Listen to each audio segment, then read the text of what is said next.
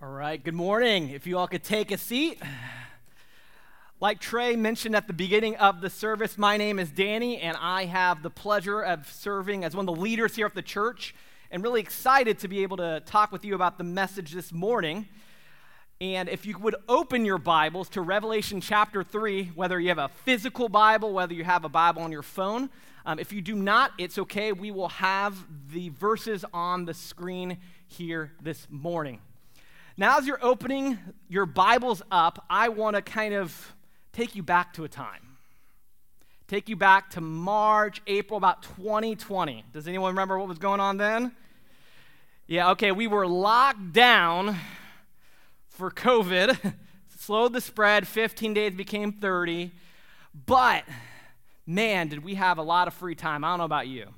But we just couldn't go out hardly anywhere, eat hardly anywhere, see hardly anyone except the people in our homes.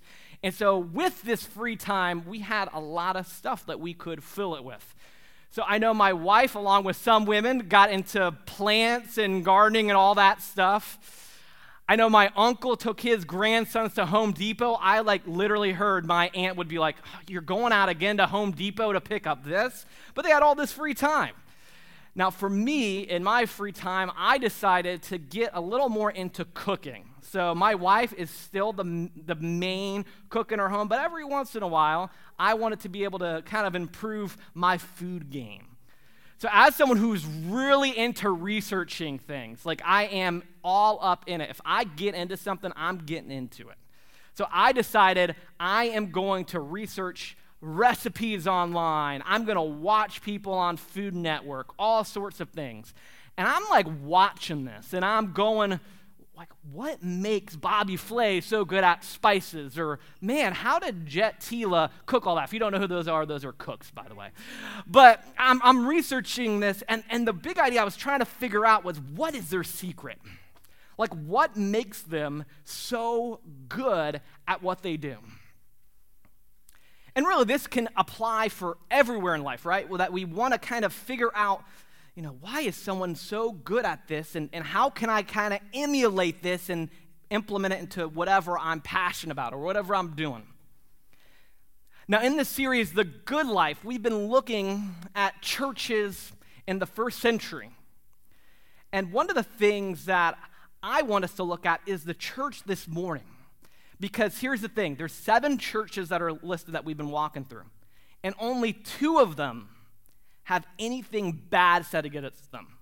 The rest of the 5, it was okay, you're doing this good, but man, yeah, kind of stink at this, you need to work on it. But Philadelphia, which is what we're going to learn this morning, had nothing that was said against it. It was only, hey, you guys are doing this well, keep it up. So what's Philadelphia's secret? And that's what I want to kind of explore this morning, and I want us to explore today. So the way we're going to do that is briefly just get an overview of what the Church of Philadelphia was going through, kind of their context very briefly, and then we'll actually dive deep in the passage that we're about to read.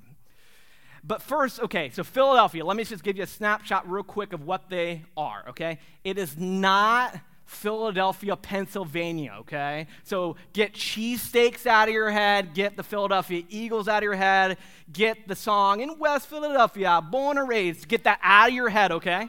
Get it out. Too late, okay. No, it was a city in the first century, so let me just give you a quick snapshot of what was going on. So they were the youngest city of all the 7 churches we've been studying. They were about 30 miles or so away from Sardis, the last one we learned. They were considered a missionary city. And what this meant was that Greek culture, language, those ways would kind of flow into this region. Okay, so very into the culture of what was going on at the time. They also had fertile ground for wine. They were really into their grapes and making wine out of it. They also had earthquakes going on. There was one earthquake about AD 17 that destroyed the city. So really, as we think about, if we think of a modern day example, this is just me kind of spitballing here, But as I think of modern day example in the U.S., I don't think of Philadelphia. I think more of kind of like a San Francisco. So San Francisco, wine country, right? People go there and they're like, I'm getting my Pinots, I'm getting my Merlots. Kind of, that's what they're going there for. They're also very influential with current customs, right? Because Meta, the company that owns Facebook and Instagram, you have Google, you have Apple, all have their headquarters in the San Francisco area. And like there was an earthquake that really wrecked Philadelphia in early 1900s, there was a great earthquake of San Francisco that 80% of the city actually got wrecked by. So anyway, that's kind of the picture of the city we're talking about. But really, if you think of what we learned today, there's so much we too can learn, okay? So this is applicable for us too, and we're going to see how it is. And what we really want to study is how was this church of Philadelphia so faithful to this mission, to their culture? And how can we be faithful to the mission of our culture too? So with that said, if you don't have your Bibles already, I'm going to read Revelation 3. And I'm going to warn you, I'm going to read the whole thing through, and then we're going to walk it through, okay? So starting in verse 7, it says this. And to the angel of the church in Philadelphia write, the words of the Holy One, the true One, who has the key of David, who opens and no one will shut, who shuts and no one will open. I know your works. Behold, I have set before you an open door, which no one is able to shut. I know that you have but little power, and yet you have kept my word, have not denied my name. Behold, I will make those of the synagogue of Satan, who say they are Jews and are not, but lie. Behold, I will make them come and bow down before your feet, and they will learn that I have loved you, because you have kept my word about patient endurance. I will keep you from the hour of trial that is coming on the whole world, to try those who dwell on the earth. I'm coming soon. Hold fast what you have, so that no one may seize your crown. The one who conquers, I will make him a pillar of the temple of God. Never shall he go out of it, and I will write on him the name of my God, the name of the city of my God, the new Jerusalem, which comes down from my God out of heaven, and my own new name. He who has an ear, let him hear what the Spirit says to the churches. Okay, that's a lot, but we'll break it down. But really, okay, so this is what I'm going to propose as we walk through this. Here's the big idea of why they were able to be on mission so faithfully. Ready? Because they understood that the good life has an eternal perspective that informs your missional directive. Or to put another way, as you think about heavenly things, it will direct how you interact with earthly things. Okay? So that's really what they had in mind. That's what they were able to do. That was how they were able to live out this good life, that eternal perspective informing their missional directive. And how was that? How we're going to see that is in four ways. One, it informs who the mission is about. It informs how the mission is accomplished, what forces are against the mission, and then also why we can be assured that this mission will work. So understanding that first, let's walk through these. Who is the mission about? Back in verse 7, it talks about the Holy One, the true One, the one who has this key of David. So who is this person? So I'm going to tell you, it's a very Sunday school answer, very churchy answer. And that person is Jesus, okay? It's Jesus. And so hear how he's the Holy One, true One, who has the keys. So Holy One, Jesus never sinned. He was perfect. When he came on earth, he was able to do what you and I could never do, which is the brokenness of the world was not able to stop him from being perfectly obedient to God. He was the true one. He was who he said he was. So when he walked on earth, Jesus was telling people, not only am I living this out perfectly, I am the perfect God. I am not only fully man, I'm fully God. That I've lived from eternity past, and I will live eternally. He even was telling people that he would go on a cross, die for our sins to rescue us from our eternal life. He would raise from the grave. He would ascend back into heaven. And you know what? Not only did he say he was going to do it, he did it.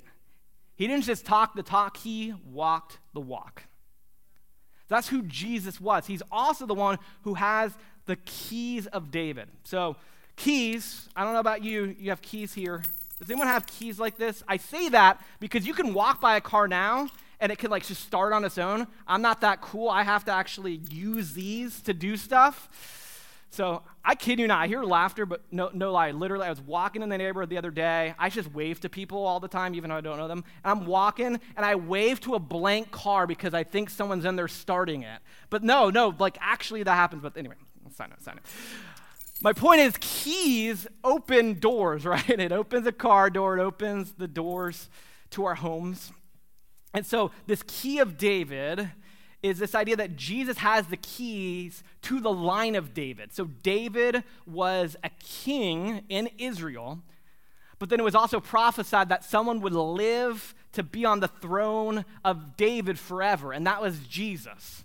So he has reigning and ruling as not only the king of Israel, but as the God-man, he has reign and rule over all things, including you and me.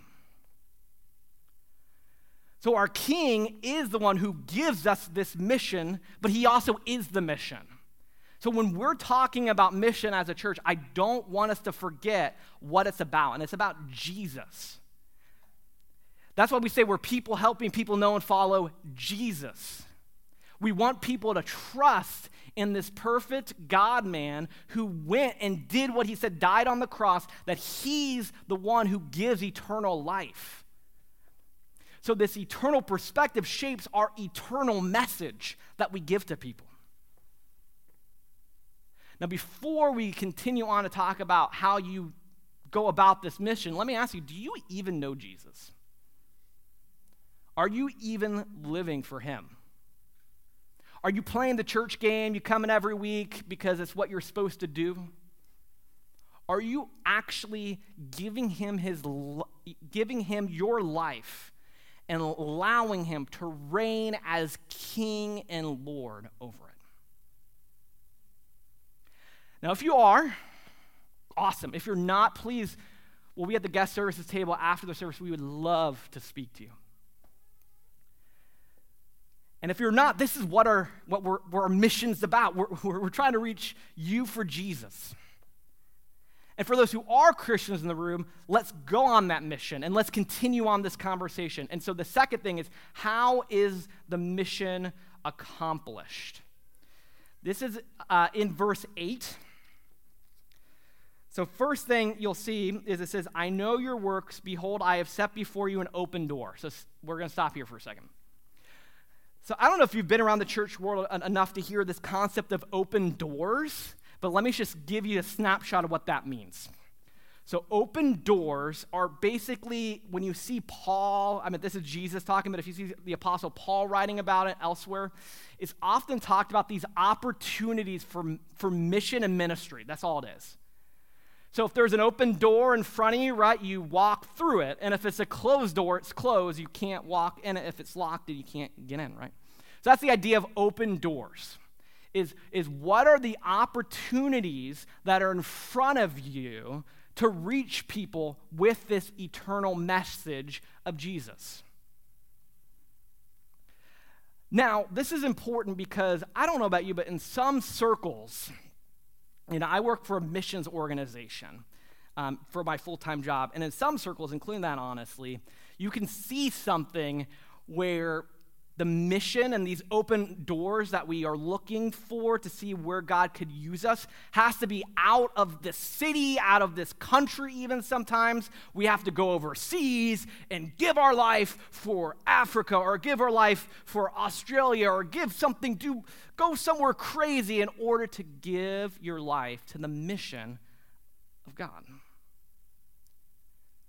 Now, obviously, we need those people to do that, obviously, because I wouldn't be trying to help them in my normal 8-to-5 job if I didn't believe that. But we also need people here in this community that would see where they go every day as not just a place to make a paycheck, but as an opportunity for ministry and mission.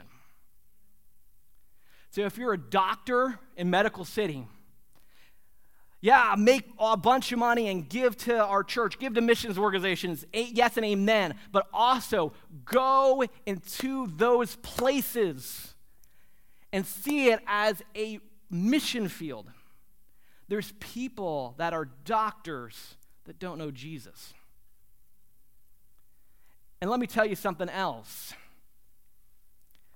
Where you are at, where the doors are open for opportunity for you, is not the same places and people that are the opportunities for me. God is placing unique opportunities for mission for you. So, for example, Pastor Trey is not going to go into the school system like one of our educators and minister to the faculty and the students like you will.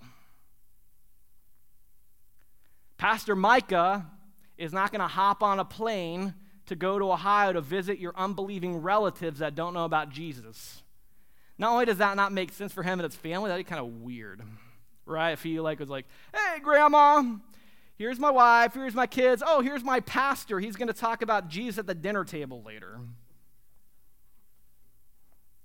No, the opportunities are in front for you. Now, for some of you, you might not like that because you don't like where you work.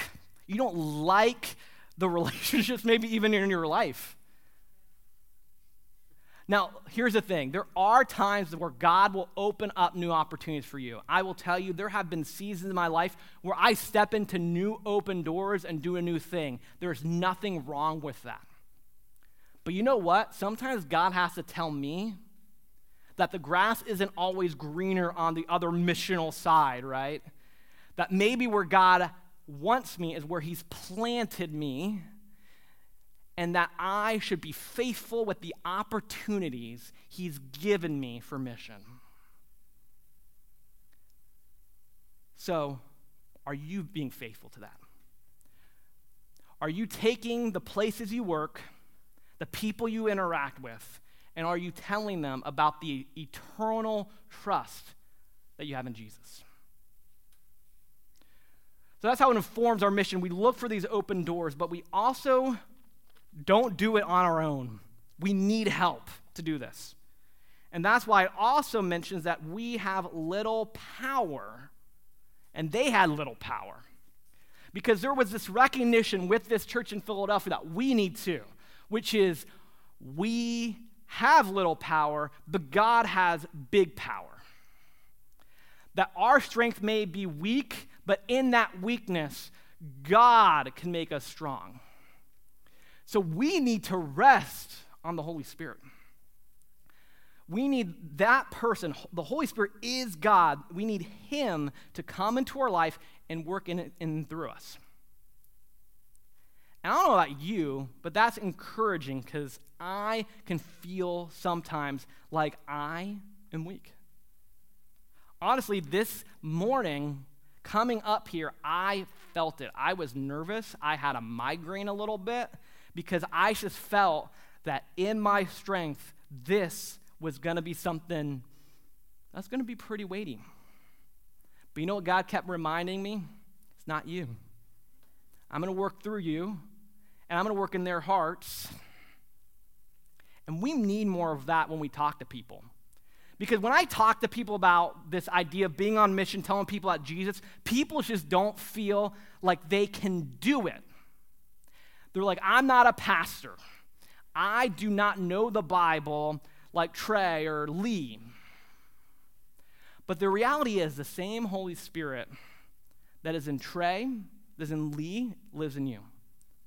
The same Holy Spirit that speaks these words of the Bible, the same Holy Spirit that helped the church in Philadelphia, the same Holy Spirit that did all these miraculous works through the early church we see in the books of Acts, the same Holy Spirit that rose Jesus Christ from the dead lives within us.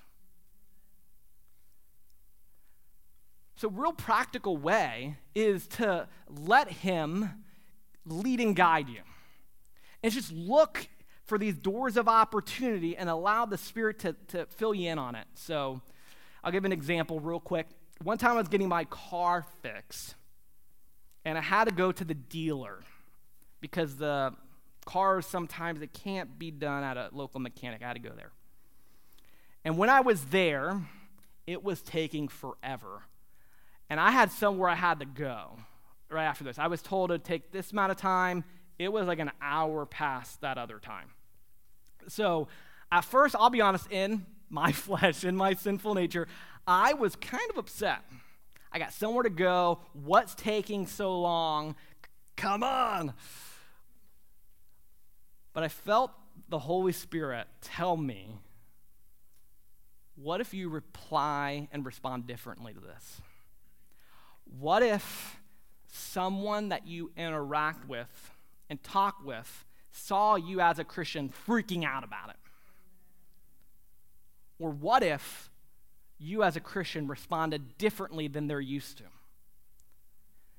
So I was like, okay.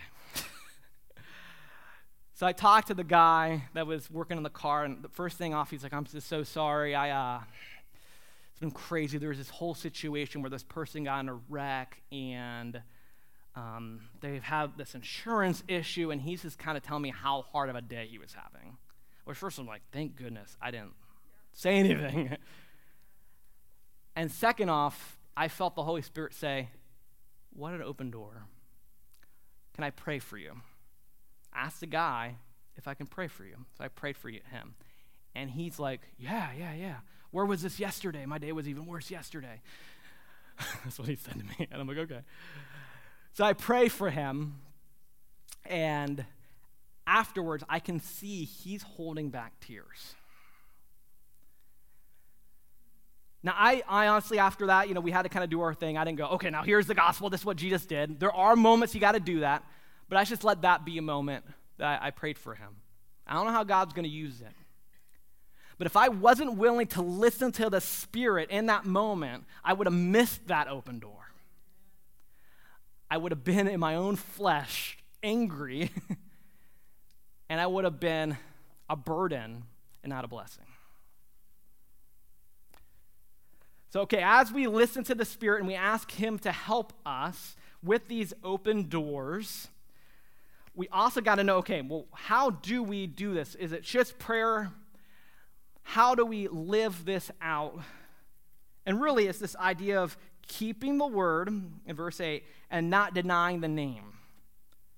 So obviously, in that moment I just shared, it's being loving. That's keeping the word. That's being obedient to God. That's looking different than the world. But then not denying my name is also the idea that, sometimes you do have to speak. You do have to tell them about the truth that is in you. Because I'll be honest, what our culture believes is different than what they believe. We trust in Jesus. The God of this age is trusting in yourself. And you got to tell people why trusting in Jesus is so compelling. And you got to do it in a way that keeps the word, that you're not angry like some of these Christians you might see on social media that post things that or angry rants but aren't engaging people. But what if you step in and do it lovingly, speaking truth in relationship with them? That's how we live this out. Now, if we do this mission, we're looking at just the normal, everyday opportunities in your workplace, in your homes with your family and your kids, in your neighborhoods, being led by the Spirit, and trying to be proclaiming Jesus both by what we do and by what we say. There will sometimes be forces that are against the mission. So how does this eternal perspective inform how and what forces are against the mission? Let's look back in the passage. In verse 9, it mentions that Jesus will make those of the synagogue of Satan who say they are Jews and are not, but lie. So what's he talking about?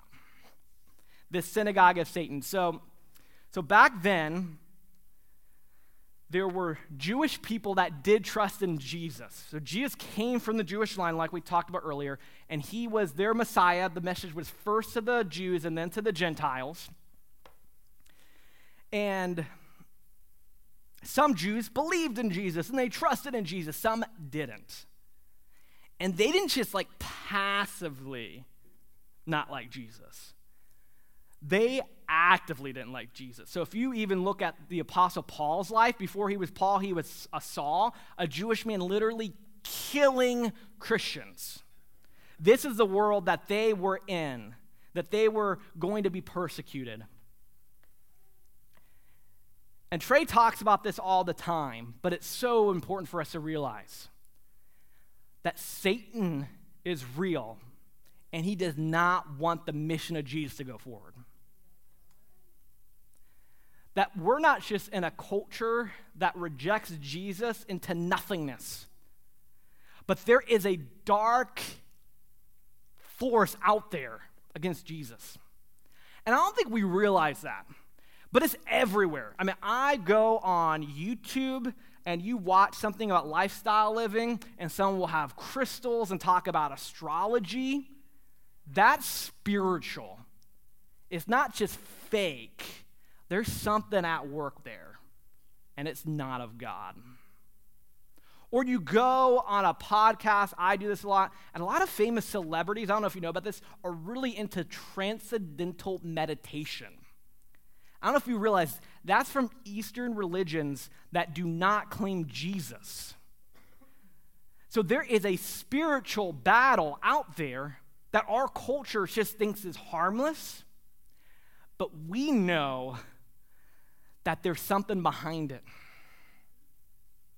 And we need to know that when we decide as people of God to go into the places we work, that there is spiritual forces at play, and we are pushing back darkness with the light of Jesus. Now, how can we do that? How can we do all these things? How can we give the message of Jesus, the eternal message of Jesus, empowered by the Spirit, looking for these opportunities, even if opposition's coming our way? Well, because the eternal perspective is why we are assured of this mission. Let me read the final kind of parts that I noticed here in the passage. Jesus tells them that you have kept my word about patient endurance. I will keep you from the hour of trial that is coming on the whole world to try those who dwell on the earth. I am coming soon. So there's a lot of thoughts about what this hour of trial is in this passage. There are some people that when God, it says that God keeps them from the hour of trial, they believe, some, that God will rapture them or take them up before that hour of trial happens. So if you have ever seen any apocalyptic movies, like Left Behind, Kirk Cameron edition, or Nicolas Cage edition, Kirk Cameron from Growing Pains, Nick Cage from all sorts of Nick Cagey movies, right? Not very well done, no offense. Not the best written, kind of poorly acted. But that's kind of that thought process. There's some that think that the hour of trial that he keeps them in, he'll keep them in the world during this last kind of end time tribulation, but he'll safeguard them somehow. Sometimes we talk about these secondary issues like this, and we can talk all sorts of things and argue and debate, but we miss the big idea. And the big idea is this, that Jesus is coming back. That's the big idea. That we are assured of the mission we have because one day, yes, Jesus went on earth as a baby, Christmas, right? Easter, he died on the cross, rose from the grave. He's reigning around in heaven, but one day he's coming back again on earth, making all things new. And we can have hope because, yes, there's external forces, but we know the end. Jesus wins. Spoiler alert.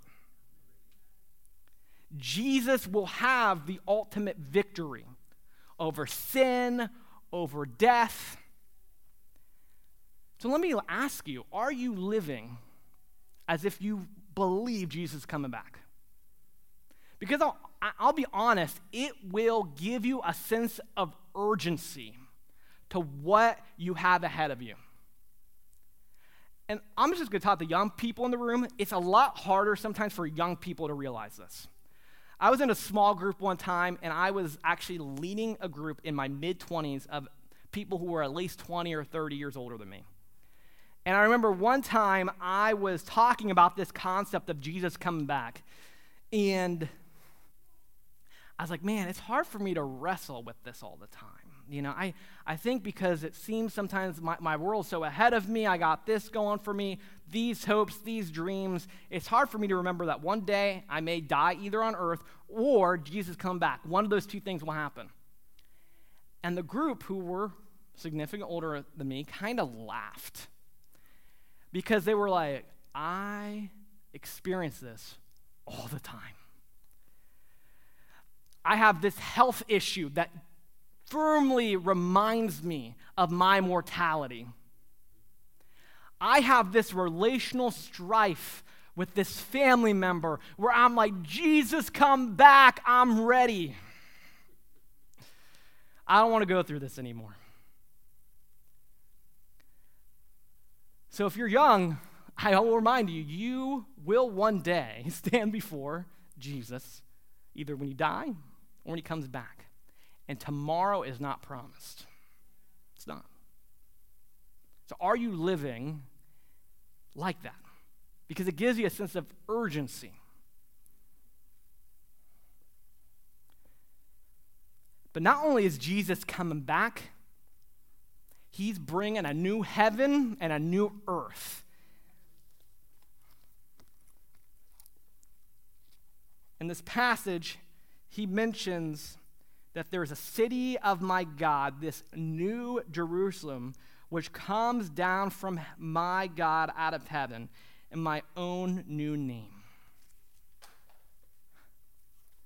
We do this eternal mission because there's hope. There's hope that the suffering you might be going through, the relational issues I just mentioned, will not be forever. That there will be a time where he makes all things new. Tears no more. He will bring a kingdom into the world where Jesus reigns and rules both in heaven and on earth.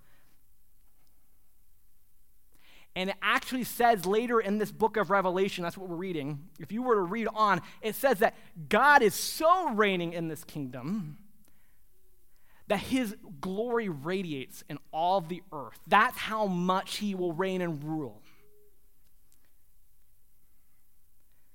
So let me ask you, as you think about your mission, you think about this, who do you want to be invited into this new heaven, new earth? Is there someone that you love and care about that can participate in this hope of Jesus with you?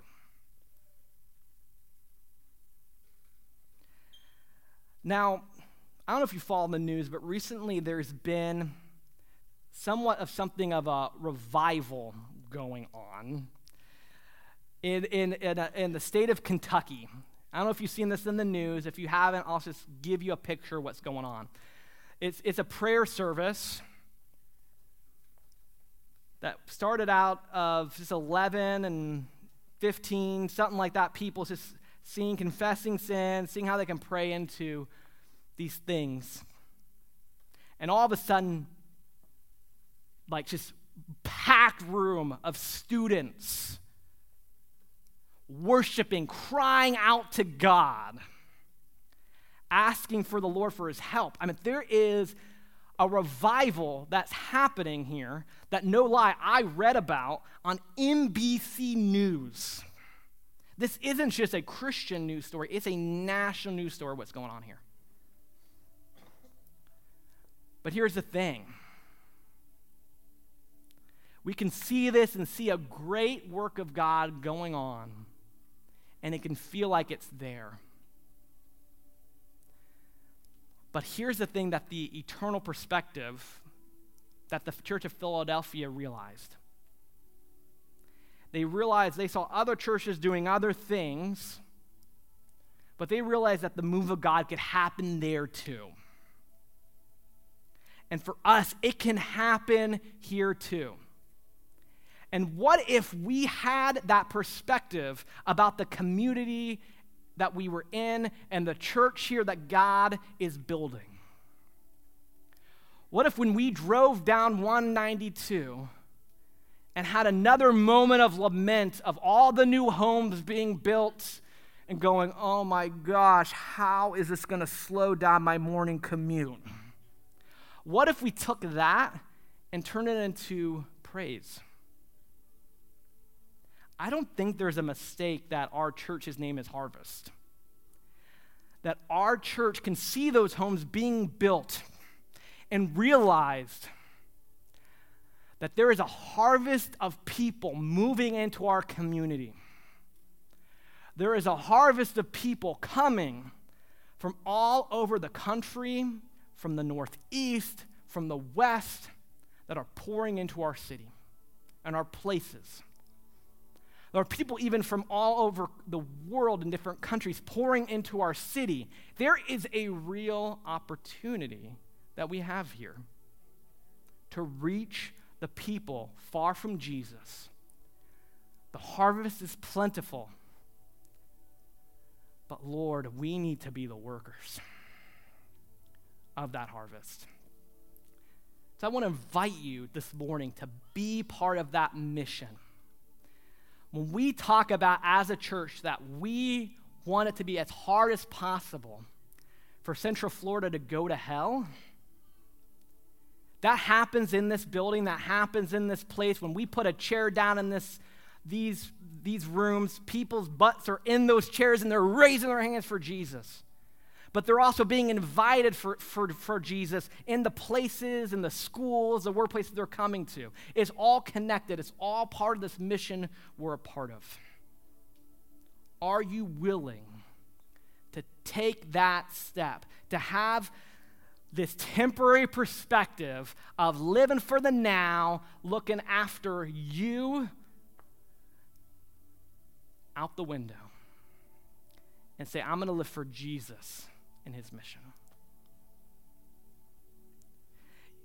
And that's, in some ways, what we proclaim even as we take communion, because we're about to take communion, and we're proclaiming that we can trust in Jesus' work for our own life, that he died for our sin in our place, made us new people, but we also hold it and long for those we know to be able to partake in the same way. So if you are part of the mission, if you are a person that calls yourself a Christ follower, I invite you to take communion during this time.